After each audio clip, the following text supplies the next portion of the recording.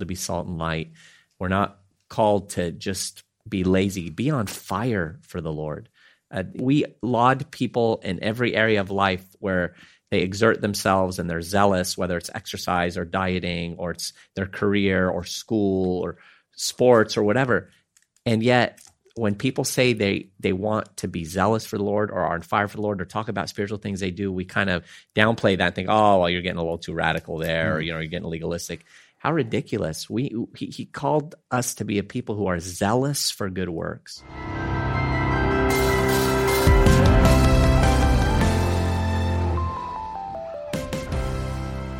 Friends, we are real here on the Living Waters podcast. I started out with probably the best opening in the history of the podcast. But you also followed it up with the worst. That's true, I did. But I'm going to just pick up where we left off. No need in going back. But basically, I was saying I could never imagine Ray Comfort in 1,000 years flying a kite. I just didn't think he had the patience for it. And I stand corrected. Ray, you were like a kite connoisseur. Oh, I used to make kites when I was a kid. Yeah, all the time. Just loved it because I lived opposite the beach, a lot of onshore winds, and we'd send kites up, send messages up the string. You'd put a piece of paper, write something on it, would go up, and then you'd make kites with a short tail. So there were fighting kites that Look weave at over you. You're like a kite You just made me backslide. I'm going to go make a kite. Yeah, and we were talking about those. You see them on the beach. They've got like two handles, and they're not messing around. They could almost pick people up. Well, I'd use my mum's stockings for the tails. You'd tie stockings together for tails and stuff like that. How yeah. excited Was Ray she is about upset? flying She kites. wake up one morning, all her stockings are missing? Yeah, she was still in them. she got kind of giddy. Oh, man, I couldn't have been more wrong. Seriously, Ray, I could not imagine. I don't know if there was such a wording as more wrong either. More wrong. I couldn't be more wrong. It's wronger. That's you right. couldn't have been wronger. Wronger. Yeah, that's the word. Wronger. Wrongest. Couldn't have been Ago, I wronger. was down at the beach and I saw an elderly man with a kite, and he was just going to town. That was Ray. Being able to do it. And I was just perplexed and mesmerized, and at the same time, just enjoying everything that was out there. There's not a lot of people that were out there just north of the pier, about 200 yards or so. Yeah. It's just fun watching people who really know how to fly a kite. Yeah, Have you no, seen it's those kite fascinating. surfers? So What's that? The kite surfers? kites. Oh, That's yes. the one with the kite where it like picks them they're in the up. water, right? Yeah, On like a board. they're like surfboards are like glued to their feet. And Yeah, they're just those out are there. cool. That's amazing. So I want to see how we're going to springboard off this into the second coming. Yeah, well, the new heavens and the new earth, right? We'll be doing a bunch of stuff. So here's the thing. There we go. Flying kites for eternity. Thank you for joining us. Why is there that saying, go fly a kite? Yeah, I think this means Right? You've heard that. Go fly. yeah, when I hear it, I'm like, okay, that sounds pretty cool. Oh, I can't break a leg. No, but it's funny, I get these whims at times, like where I want to do stuff. There was a season where I was making paper airplanes. I got a book, and me and the kids were making paper airplanes. Yeah. Remember, Ray, I got into miming once? Remember that season? Can you do that for an entire episode? Oh, man. Easy. Did you ever hear that story? No. Well, Ray and I were... Go ahead, Ray. Easy has got tremendous talents. Seriously, he's got like, he can rap, he can sing, he can do this. And one of the things he could do, and I was Get so stuck in an impressed, invisible box. was he could mime. Yeah. He did miming for the first time, and I was blown away. He did a man in a box. So he just showed me, and it's like he turned to the left, turned to the right, and then above him there was a man. It was so brilliantly done. So while I was open air preaching, I said, "Easy, come up and do a man in a box," because would obviously get a crowd because he's so talented. But I didn't realize his routine only lasted 6 seconds. I didn't know how to get out of the box. I was stuck in the box. Ray was so excited. They're like, all right, AZ, do something else. I'm like, it's all right. I'm in the box. God. And then remember, Ray, you even got, giving me gloves, and then you got me this book on how to do mime. it. Yeah, but it never went anywhere because you couldn't get out of the box. You couldn't think out of the box. I'd ask you to show me, but it wouldn't be entertaining for the listeners. Yeah, I've always been told us. I have a voice for mime. I've always been told, and a face for radio. Yeah, Ray. So I was arguing with this mute the other day. No, but someone with a vow of silence. That's right. I was thinking about it. Yeah, How many Catholic nuns are there? N-O-N-E-S. nuns. Yes. Yeah, Ray. The second coming of Christ. Well, This that was is a good springboard. Well done. Yeah, wasn't that good? Like my segues there? Yeah, guys, look, this is, talk about a landmine, in a sense. Talk about an issue that has divided so many Christians. I don't so know about intensively. Yes. How dare you? True. I'm out of here. Seriously though, when you start getting into eschatology, you start getting into some pretty dangerous waters when it comes to Christians dividing. And so today, friends, we're not going to get into the weeds on And this. eschatology meaning for our listener. Yeah, end time events. Yeah, For our the listeners / Mark Spence. Eschatology. esca with Tology. Patience. yeah, it's dealing with end time events. Before we get into the excitement of the second more coming, than that, I just want to, yeah. if I could address what you're talking about. Apostle Paul says, Acts 28:23, for so when they had appointed him a day, many came to him at his lodging, to whom he explained and solemnly testified of the kingdom of God, persuading them concerning Jesus, both out of the law of Moses and out of the prophets, from morning till evening. And so using the law brings the knowledge of sin, using the prophets establishes the credibility of Scripture. It shows the fingerprint of God all over the Bible. So it's legitimate and exciting to use prophecy to establish the credibility of Scripture. Only God knows the future. Yeah. But doing it reminded me of a cartoon once I saw of Mickey Mouse and his family going on a picnic. They sit down, all this food, along come the ants and just take everything away. And that's exactly what it's like. I've tried to pull together stuff to reach the ungodly, and along come all the experts, and like ants just say, no, you can't use that. I'm taking that away. And you ended up with like just a meager sandwich to try and convince the ungodly, which is disheartening. But we've been able to do it. We produced a book recently where I just spoke about, what is it? I forgot the title of it. Oh, no. You know, the one we gave away 250,000 copies. What was it called? Gospel of John? No. No. How to Live Forever? No. No. Wait, what? You do so many books, Yeah, Ray. but we gave away 250,000 copies. You helped do it. We produced. So you can't even remember the title of a book.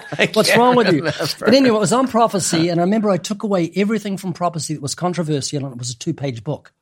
It was like a joke. Basically. Yeah.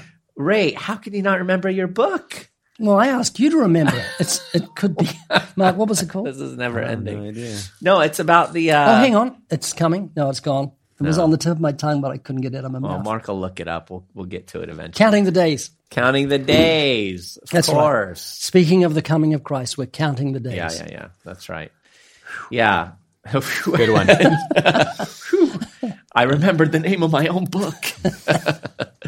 Yeah. So yeah, we're going to talk about the second coming of Christ. It's within the realm of eschatology. Eschatology deals with a whole lot more than that, of course, but that is kind of at the heart of it. And there are different views from amillennialism to premillennialism to postmillennialism to those who would be preterists, partial preterists.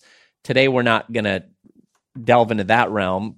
Full preterists believe, of course, that Christ already returned. Boy, I heard MacArthur rip into that. I don't think I've ever heard him get so upset by an interpretation other than speaking to the occults. But, Right. Yeah. Yeah. So, and maybe some of you listening to us are preterists. We love you nonetheless, and you have the right to be wrong. I do want to tap into what you said earlier, though, in that it can be a very controversial issue, and it ought not to be. Yeah. Because at the end of the day, when we talk about eschatology, we are talking about an in-house debate, a theology amongst fellow believers in Christ. And so if I can just say anything of an encouragement to our listeners, it's not to not explore these things, but rather explore them seasoned with grace. Amen. Yeah. Understanding that you are going to have a brother on the other side of the line, perhaps, but they are a brother in the Lord. Yeah. Amen. I've tried to always keep the thought that I could be completely wrong in this interpretation. If everybody had that attitude, there wouldn't be the contention. Yeah. Colin with science. Tension. And even with that notion, there are people amongst our own ministry that have different views on their eschatology. Who's Yet that? we all work here. Mostly Snitch, Mark. Oscar Snitch. Yeah, I like how Martin Lloyd-Jones put it. He said, the great doctrine of the second advent has, in a sense, fallen into disrepute because of this tendency on the part of some to be more interested in the how and the when of the second coming rather than in the fact of the second coming. Right. And that's really the heart of it. Absolutely. Yeah. These are issues we need to study, we need to understand, and that we need to hold to firmly based on what we conclude. But don't miss the fact that Scripture is clear that Christ is returning. Yep. He's coming again, and that is our great hope. And so here's a cool little thing I found online that kind of sums up what we're talking about in terms of the second coming. It says, in his first coming, Jesus was a suffering servant. In the second coming, Jesus will be the conquering king.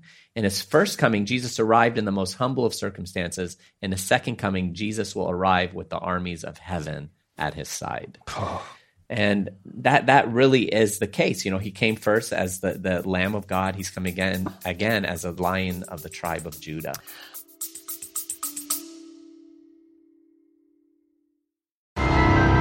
We love to give things away. We love to give things away. And that's why we will do that every single day here on the Living Waters podcast. That's right, friends. We're giving away goodies for those of you who go to livingwaters.com/podcast and fill out the form. We are giving 10, believe it or not, 10 different people each week goodies from Living Waters, $100 value for each box. You'll get tracts and books and a podcast mug and all kinds of good things. So make sure to participate at livingwaters.com/podcast. And make sure to listen to the very end of the podcast where you will hear the announcement of the winners every week. A.W. Pink, that very colorful character, said, the first time Christ came to slay sin in men, the second time he'll come to slay men in sin. Ooh. And that sounds pretty heavy, but you look at Thessalonians, he's coming in flaming fire. Yeah. Amen. You know, eschatology in times is often treated as like that weird uncle to theology. It's like the one that no one really wants to talk about. It's kind of weird. And it might even to some feel like not impactful to their daily living. You know, it's kind of like, oh, that's interesting theoretically, but it really doesn't impact the way I live my life. Yeah. And first, it's not, even though we can respectfully disagree, it's not meant to be the weird uncle of theology. Yeah. And two, it certainly does impact your daily living. The reality of the second coming of Christ should affect the way you view the world, the way that you go on mission and evangelism, the way you treat people, and how it affects your hope in suffering. To realize that you live in this space between his first and second coming, and to realize, like, one of the things that we can universally agree on, all of the different views, is that in a sense we live in what is called, theologians call the here and the not yet of God's kingdom, meaning he came the first time to establish a kingdom, which it is present and here within his church, but it's also not yet. It won't be fully established until his second coming, right? Yeah. And the difference between that, you know, I heard someone explain it like this recently. It's like living between election day and inauguration day. Where election day, you know who the new president's going to be, and everyone's preparing for him to become the new president. Yeah. And on inauguration day, that person becomes the president. The difference between the first and the second coming is exactly like that. He was elected, if you will, King of Kings, Lord of Lords. His kingdom is coming. It is not yet. And we are waiting in anticipation for inauguration day. That is the second coming of Christ. Oh, that's a really good way to put it. Yeah, and theologians sometimes will also call it the already and the not yet, you know, and living in between that. Mark, you were going to say? I was just going to read Matthew 16:27. It says, for the Son of Man will come in the glory of his Father with his angels, and then he will reward each according to his works. But just the thought, right, of Jesus Christ, the Son of Man, which obviously is a reference to Jesus, that he's going to come with his Father and his angels. I mean, every conversation stopped, every jaw dropped, every eye looking up, right? Everybody will stop what they're doing and they will come to attention. You think of here in the U.S. when a military leader enters into a room and they're a general of some sort. Everybody is just brought to attention. You stop what you're doing. It doesn't matter what it is. And you come to attention.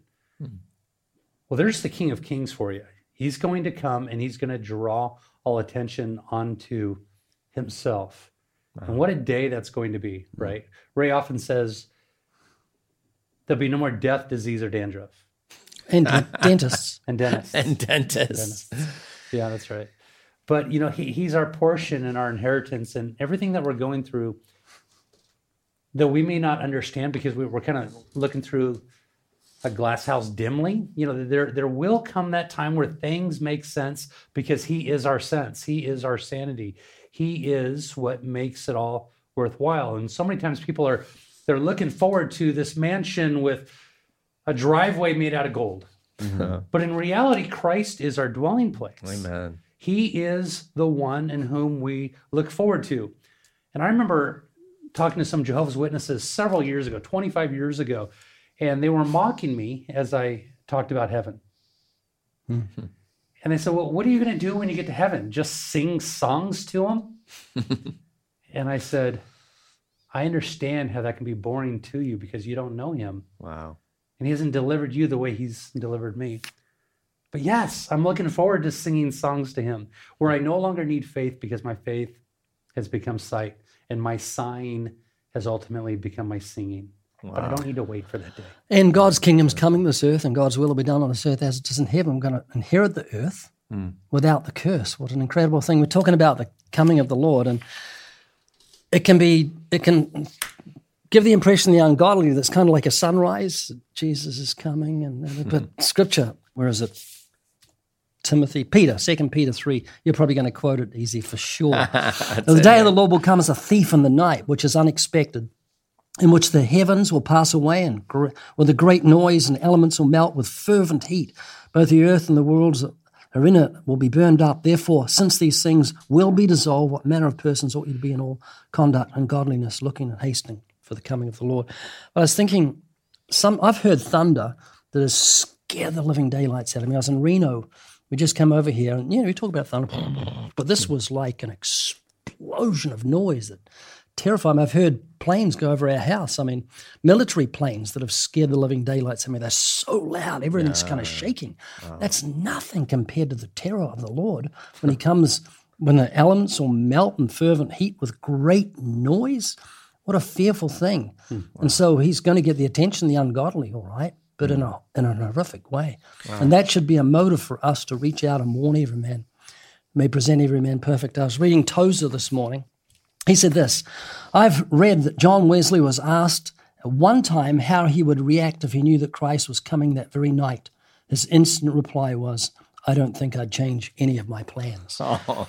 That's a challenge for all of us. Yes. I mean, I thought about that today. What would I do? Yeah. Well, I think I'd carry on doing exactly what we're doing, trying to reach the lost with every amount of energy I've got. Because we should be living like he's returning today. Well, and on top of that, there is a misunderstanding in the sense that a lot of people take something like 2 Peter 3 and they think, I have to be ready because he can come at any day. And that's true. But the any dayness is like this. It's like this, okay, let me just do my thing and I'm going to be surprised. But what the early church was doing is they were acting as though his second coming was near. Right. And the difference between any day and nearness is like how some people prepare to celebrate Christmas, or maybe Thanksgiving is a better example. You don't wake up one day and go, oh, what? It's Thanksgiving? No, you put out decorations. You invite people over. For us, we decide who's making the mashed potatoes, who's getting the turkey. You see, we prepare because Thanksgiving is near. We know it's coming. In that same way, a right understanding of the scriptures tells us that his second coming is near, like a holiday approaching. We should be celebrating, preparing, organizing, living as though it is growing nearer and nearer and nearer. Wow. I'm going to share an illustration that's going to make you think of the second coming every single day, multiple times during the day. And it's a terrific, I read it this morning. Have you ever wondered why the right-hand door mirror on your car says objects are closer than they appear? And then he likened it to the second coming, that it's closer than it appears. I like so every time you're going to look in your mirror on your way home tonight, you're going to have a thought, whoa, it's closer than when you first believed. Oh, wow. That's so good. Unless you drive a Tesla and now you do the blinker thing on it. A friend of mine has one I was driving the other day, and it brings up It's like a camera now, Yeah, it's isn't a it? camera under the mirror where you don't have to look at the mirror and there's no blind spot anymore. The mirrors are real scary. I mean, seriously, I'm never used to. I look in the mirror. Yeah, he's 20 feet away, and you got to swerve over. He's like 3 feet away, and you think, "Whoa, it's so true." And what do you want to read writing on your mirror for? That's a bit distracting, you know. Why'd you crash? I was reading in my mirror. Yeah. Ray, you mentioned that the thunder in Reno. Mark, were you with us when we went to the church plant in Montana? With Donnie? Yeah. Yeah. Yeah. Do you? I don't know if you remember, but Donnie Legg? we're about to have who? Donnie Legg? No, another Donnie. Oh. We were about to have Bible study. We're at the house. This is when the church is being planted. And I was upstairs. I was kind of preparing. I think I was going to share. And all of a sudden, the biggest explosion, the loudest sound I'd ever heard in my life. Right. I still to this day, I don't know how I got on my feet, but I was lying on the bed. Next thing I know, I was like, oh, what in the-" I mean, it was like, boom! It was. Excuse me. No, that did not That's convince not scary me. at all. That wasn't scary. It sounded like a cat with its tail in the door. Kaplowy. No, I mean, it was, and so I think about that and I think about, the power of God. It's like trying to compare a firecracker. That sound was indescribable. Indescribable. Yeah. I've never. Feel it. You feel it. Because we're in we never get thunder like that in No. California. I mean, sometimes we're like, whatever. Texas. But this was, and I just think of that compared, to the power of God. It's like trying to compare a firecracker to a nuclear bomb. It's just, even that noise is nothing compared to the outpouring of God's wrath. Yeah. So man, here's something powerful, I think, for us to remember. The Bible is replete with scripture about the second coming of Christ. I think like more when than you 300 use words references. like replete. replete. I it's feel beautiful. like every episode you've got a unique word. I don't know if you do that on purpose or not, but Replete. every now and then there's a word It would that be he on pulls out. purpose. I like that word. He's a wordsmith. Anti-disestablishmentarianism. Easy is a crazy wordsmith who is fanatical on being on time. If he's a second over being late, he'll just He almost was this morning. No, I was he wasn't. not. No, he goes by atomic time. Yeah, atomic. Whatever I do. I have that an means. atomic watch. So wait, speaking It's of that, 2:22 and 2:22. Look, it's 2:22. I just looked. Never mind. No, I know what you're saying. 2 Timothy 2:22. Yes. All right. Here's the thing, guys. Listen to this. I wanted to start a club called 222 Club. the Remember that? 222 Club. Oh yeah, that's right. Just the two of you? No, it was based on 2 Timothy, 1 Timothy 2:22. The things you've learned and received of me, teach others also, which is what our ministry is about. We want to equip the saints. Easy just took a picture of his watch. I had to. All right. For the history books or what? No. Listen to this, guys. On a Tuesday, by the way. Yeah. More than a fourth of the Bible is predictive prophecy.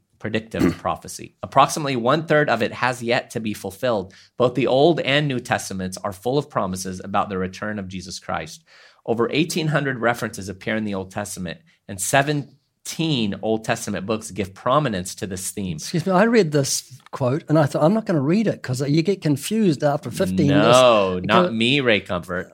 Of the 260 chapters in the New Testament, there are more than 300 references to the Lord's return, one out of every 30 verses. 23 of the 27 New Testament books refer to this great event. 3 of the 4 other books are single chapter letters written to individuals concerning a particular subject, and the 4th is Galatians, which does imply Christ coming again. For every prophecy of the first coming of Christ, there are 8 on Christ's second coming. Sounds like a Isn't that brilliant? political percentages. No, but I mean, that shows it. This is It's a huge recurring theme Yeah. throughout Scripture, and it's hugely important. But I want us to camp out a little bit, guys. On Okay. Not a big fan of camping, Sounds but good. okay. No, I like it. camping's fun. Glamping. It's great in bear country. You're protected from a raging bear by a tent. This is definitely a squirrel moment, by the way. Yeah, isn't that funny? Easy. I want to go back just a moment. You're always on time, but do you need to break the law in order to get to where you need to be? Do I need to break the law? Yeah, I'm just curious because I asked Noah, my son, who lives on the corner there. Yeah. I said, you park your car and then you cross the street to go inside your house. You ever have a close call with anybody around in the corner? Because I've only had that one time. What do you think that was with? My twin brother Sleazy. He said Easy came rounding around that corner so fast, I Really? jumped out of the way. No, I think wonder if you were late. I may have forgotten a turn or something. Mark, don't try to air my sins in front of the whole world. Love covers a multitude of sins. A moment of repentance here. Yeah. Anyway, moving right along. We'll have a moment of silence. Yeah. It sounds like there's. By the way, those moments of silence are ridiculous. When I was a kid, it was a moment of prayer always. You bow for a moment of prayer. And it's morphed from a moment of prayer into a moment of silence. Did they really used to say that in New Zealand, of all places? Well, I'm not sure about New Zealand, but the US, when we came over here, there was that. And then it's just morphed over the years and the ungodliness. Now we all have a moment of silence. What's that about? Who are you talking to? Ridiculous. Anyway, friends, before I was rudely interrupted. Distracted. Yeah, Mark, I'm going to come with a whole list of your sins next time when we're on the program. 3 podcasts. And plus, there's no proof. I don't believe Noah, unless he has his Ring doorbell. Never mind. Never mind. Okay. But I do want us to focus in a little bit on what Ray read earlier from 1 Peter, and that is the fact that, 2 Peter, sorry. 2 Peter. The fact that... Wrong again. That, what manner of conduct should mark those that understand the significance of the return of Christ and everything associated with that? Like that's such a sobering thought when you think about the ramifications of that. And what's going on? I mean, do Christians just not think about, I have to admit, there's times I'm not walking in consciousness of the return of Christ, but we should be. That should sober us up. Wasn't Noah moved, not your Noah, wasn't Noah moved by fear, the scriptures say, when he built the ark? Yeah. And that was like, he had that coming of the wrath of God upon all humanity, knew it was coming, a preacher of righteousness. We should walk in that fear always, not a cringing fear, but a knowledge of what's coming for the ungodly. I think another challenge to not only not think about it, but I think have a misunderstanding of it. There are many of us Christians who have adopted what I believe to be a more Gnostic than Christian view of the second coming. And this is true no matter what camp you find yourself in regards to your eschatology. What I mean by that is that people will often have the attitude towards the world around them as, well, what's the point? It's all going to burn up anyway. And they'll take that's a Gnostic view, because the Gnostics looked at the material world as evil and looked at the spiritual world as good. So I wouldn't say that's Gnostic, but that's a step towards Gnosticism. And yet 1 Corinthians 3 needs to be taken into account along with 2 Peter 3. And here's what 1 Corinthians 3 says.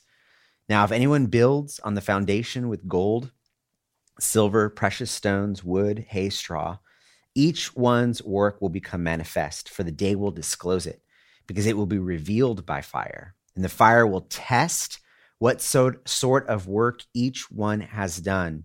If the work that anyone has built on the foundation survives, he will receive a reward. If anyone's work is burned up, he will suffer loss, though he himself will be saved, but only as through fire. And here's the point that I want to make, is that the point is that it's not going to all burn up.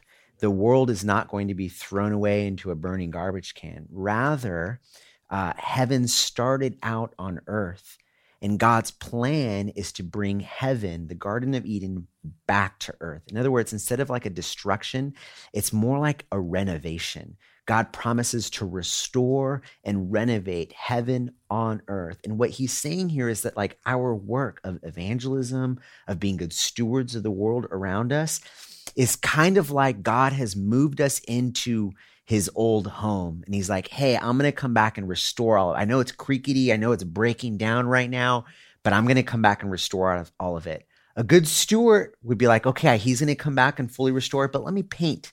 Let me do some things. Let me prepare the way for restoration. A bad steward is like, oh, I'm just going to wait for this whole thing to fall apart, and then he's going to bring me a new one, right? So we should look at, as Christians, our responsibility to the world around us as God's coming back and he's going to restore. He has a restoration process that he's doing, and I get to go before him and begin that process through good works. Wow.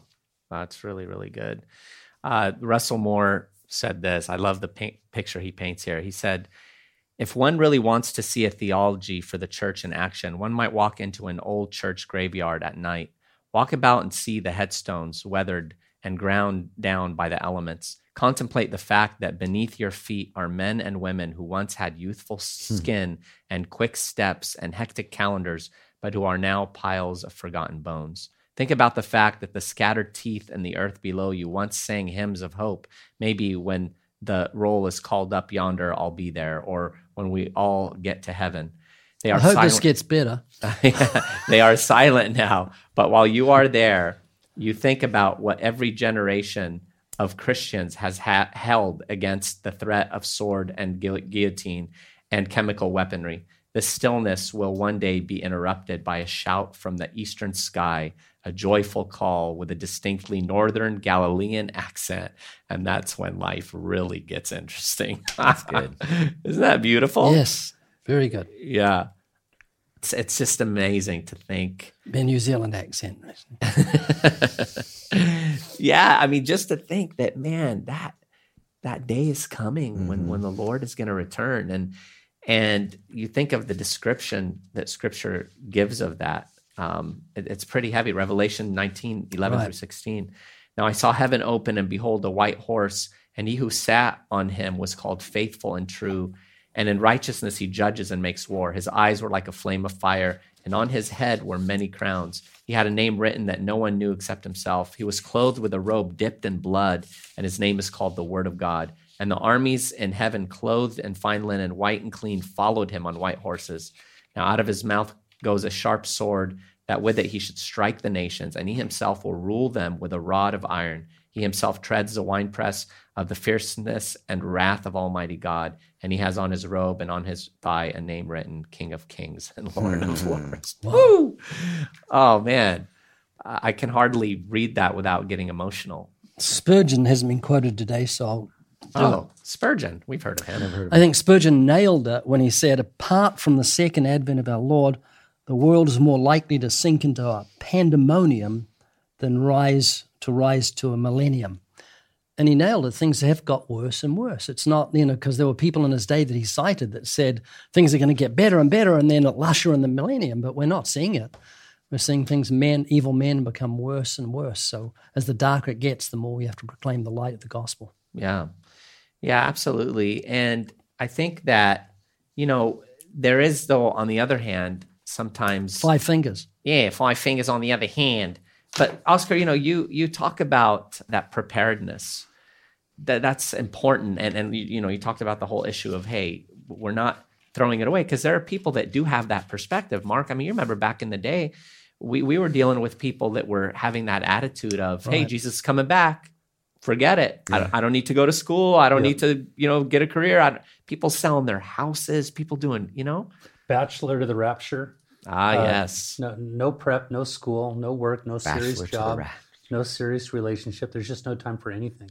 Right? Yeah. Paul warns there's apparently people in Thessalonica that were struggling with the same thing. Right. Thessalonians, he tells them, don't be idle.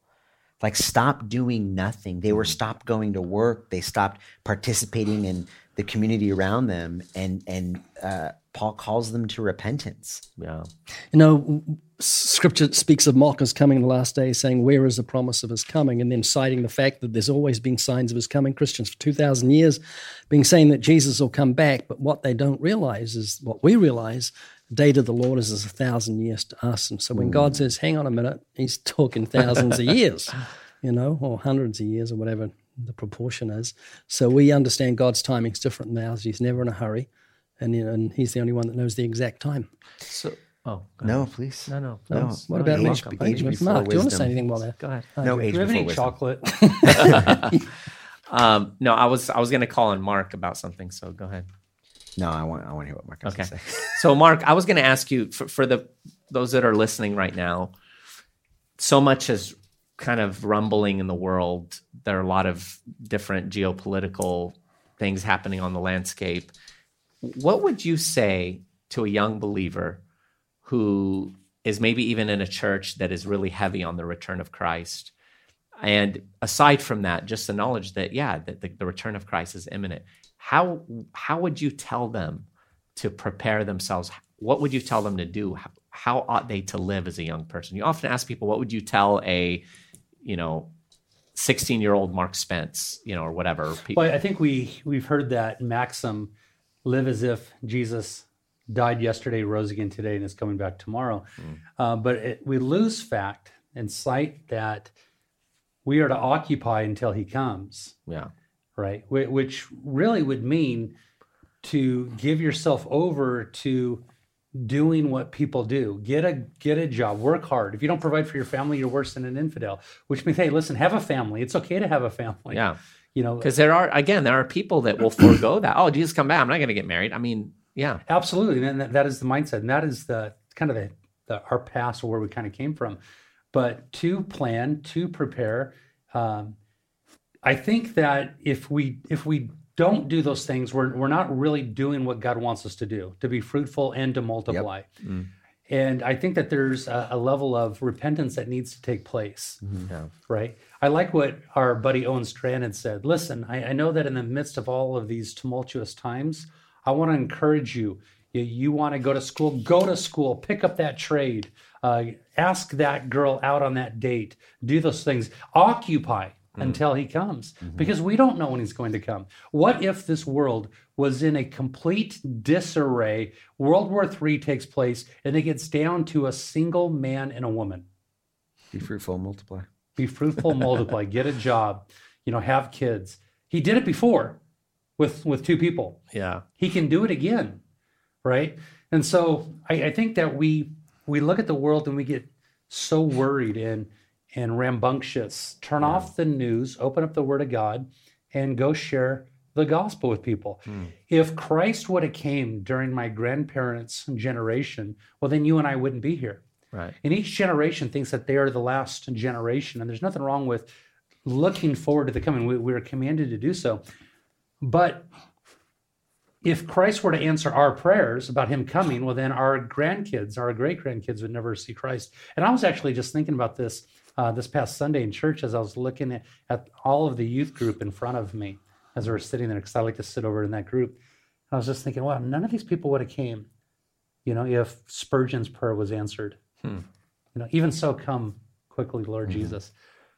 But in his timing, he's going to come. But occupy. That's what I would say, occupy. Yeah. There's this poem in the Old Testament, and I'm trying to remember where. It might be in Isaiah. And it basically paints this picture of the story where there's this small town, and like the walls are destroyed, the buildings have been burned down through war, and like you get the sense that the smoldering embers are still lit, and they feel the defeat of this war. But what they don't know is that their king, that the war has actually been won and the king is victorious. And so what it says is that like off onto the distance in the horizon, they see a messenger, a heralder. And as the heralder gets closer, someone is like yelling, somebody's bringing news, somebody's bringing news. And as he comes to the burned down gates, he says, rejoice, for the kingdom has been won. And that is the disposition that we ought to have, is that even when it seems like there's just smoldering all around us, we have news that we're delivering to those small villages, which is to rejoice because the Lord of Lords and the King of Kings has won the war. He rules and reigns over all creation, and his kingdom is coming to restore and to renew. That should be our disposition.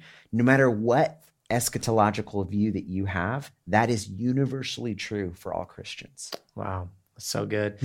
And, we know in 2 Peter 3, it talks about how in the last days mockers will come, saying, where is the promise of his coming? For since the fathers fell asleep, all things continue as they were, since the beginning of creation. And then he goes on to say, but the Lord is not slack concerning his promises, as some count slackness, but is long-suffering toward us, willing that none should perish, but that all should come to repentance. And like you said, Mark, we're eager for the Lord to return now, but man, others were eager before us, but thank you, Lord, that he didn't return, And so God is sovereign and he knows, and he's faithful, and we can rest in that regard.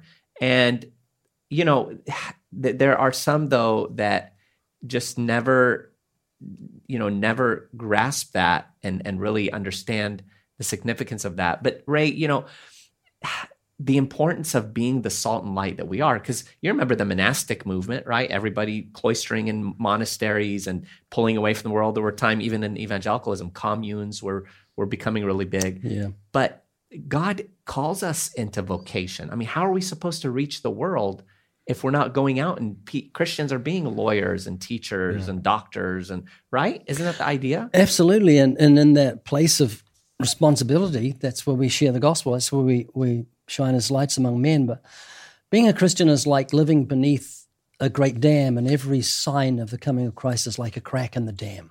Wow. And you know that wrath is coming.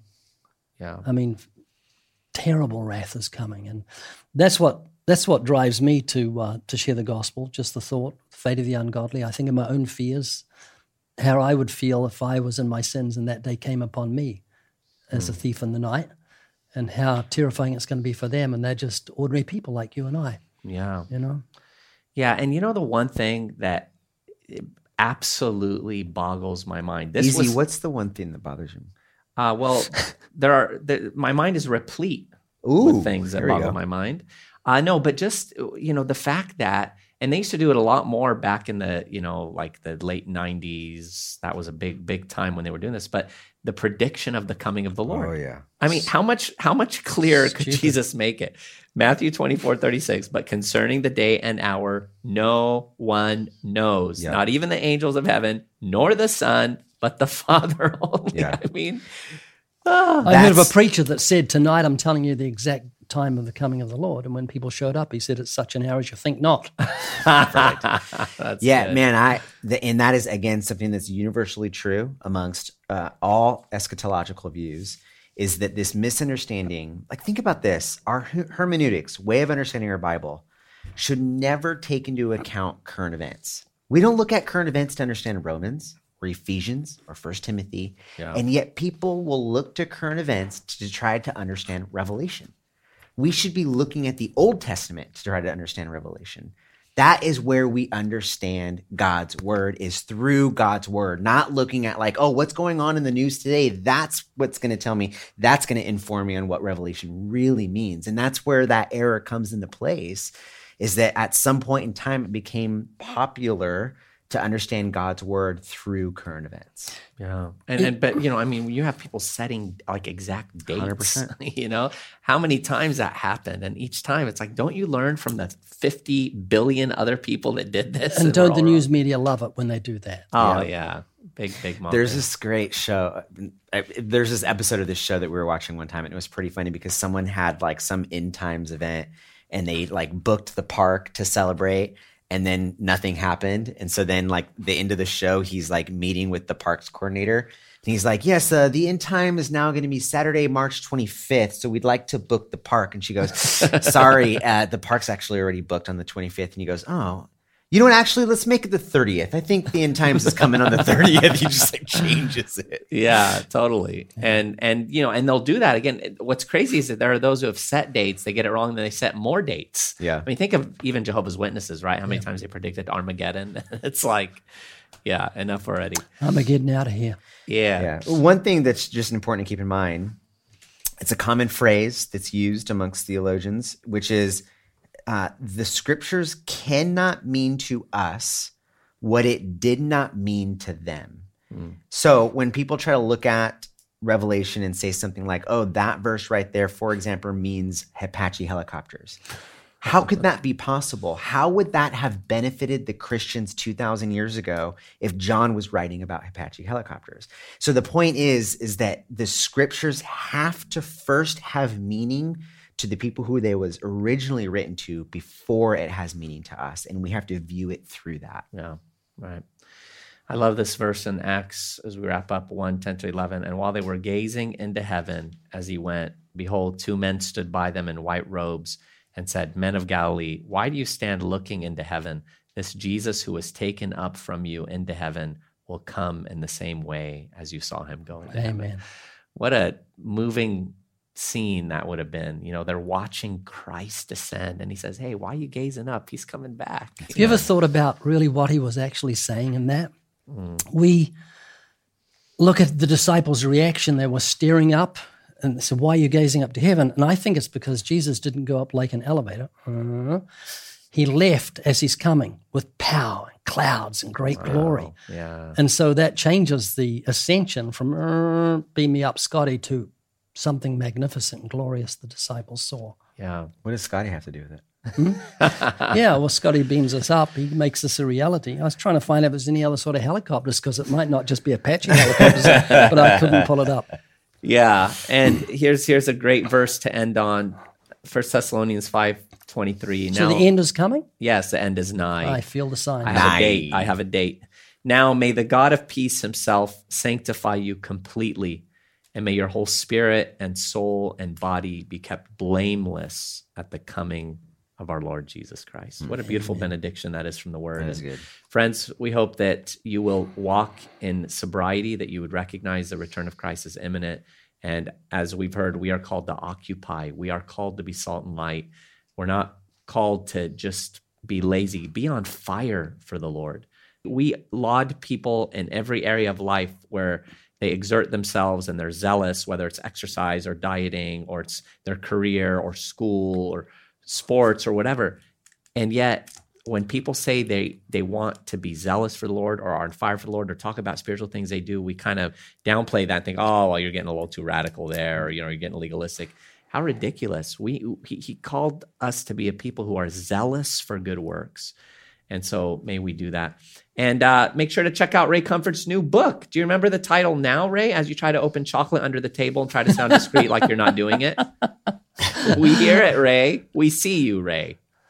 Ray what's has the name of your book? Wait, what's the name of your book, Ray? The Evidence Bible. No, it's How to Train Your Memory. Yeah. Counting the days. My wife's looking at me into the Counting studio. the days. How wonderful. Squirrel. Counting the days, friends. Check it out at livingwaters.com. You'll love it. Counting Make sure the days. to write to us at podcast@livingwaters.com and make sure to subscribe to the podcast, share it with others, and give us a rating. Thank you for joining us today on the Living Waters podcast. Can I pay you to not say it like that? No.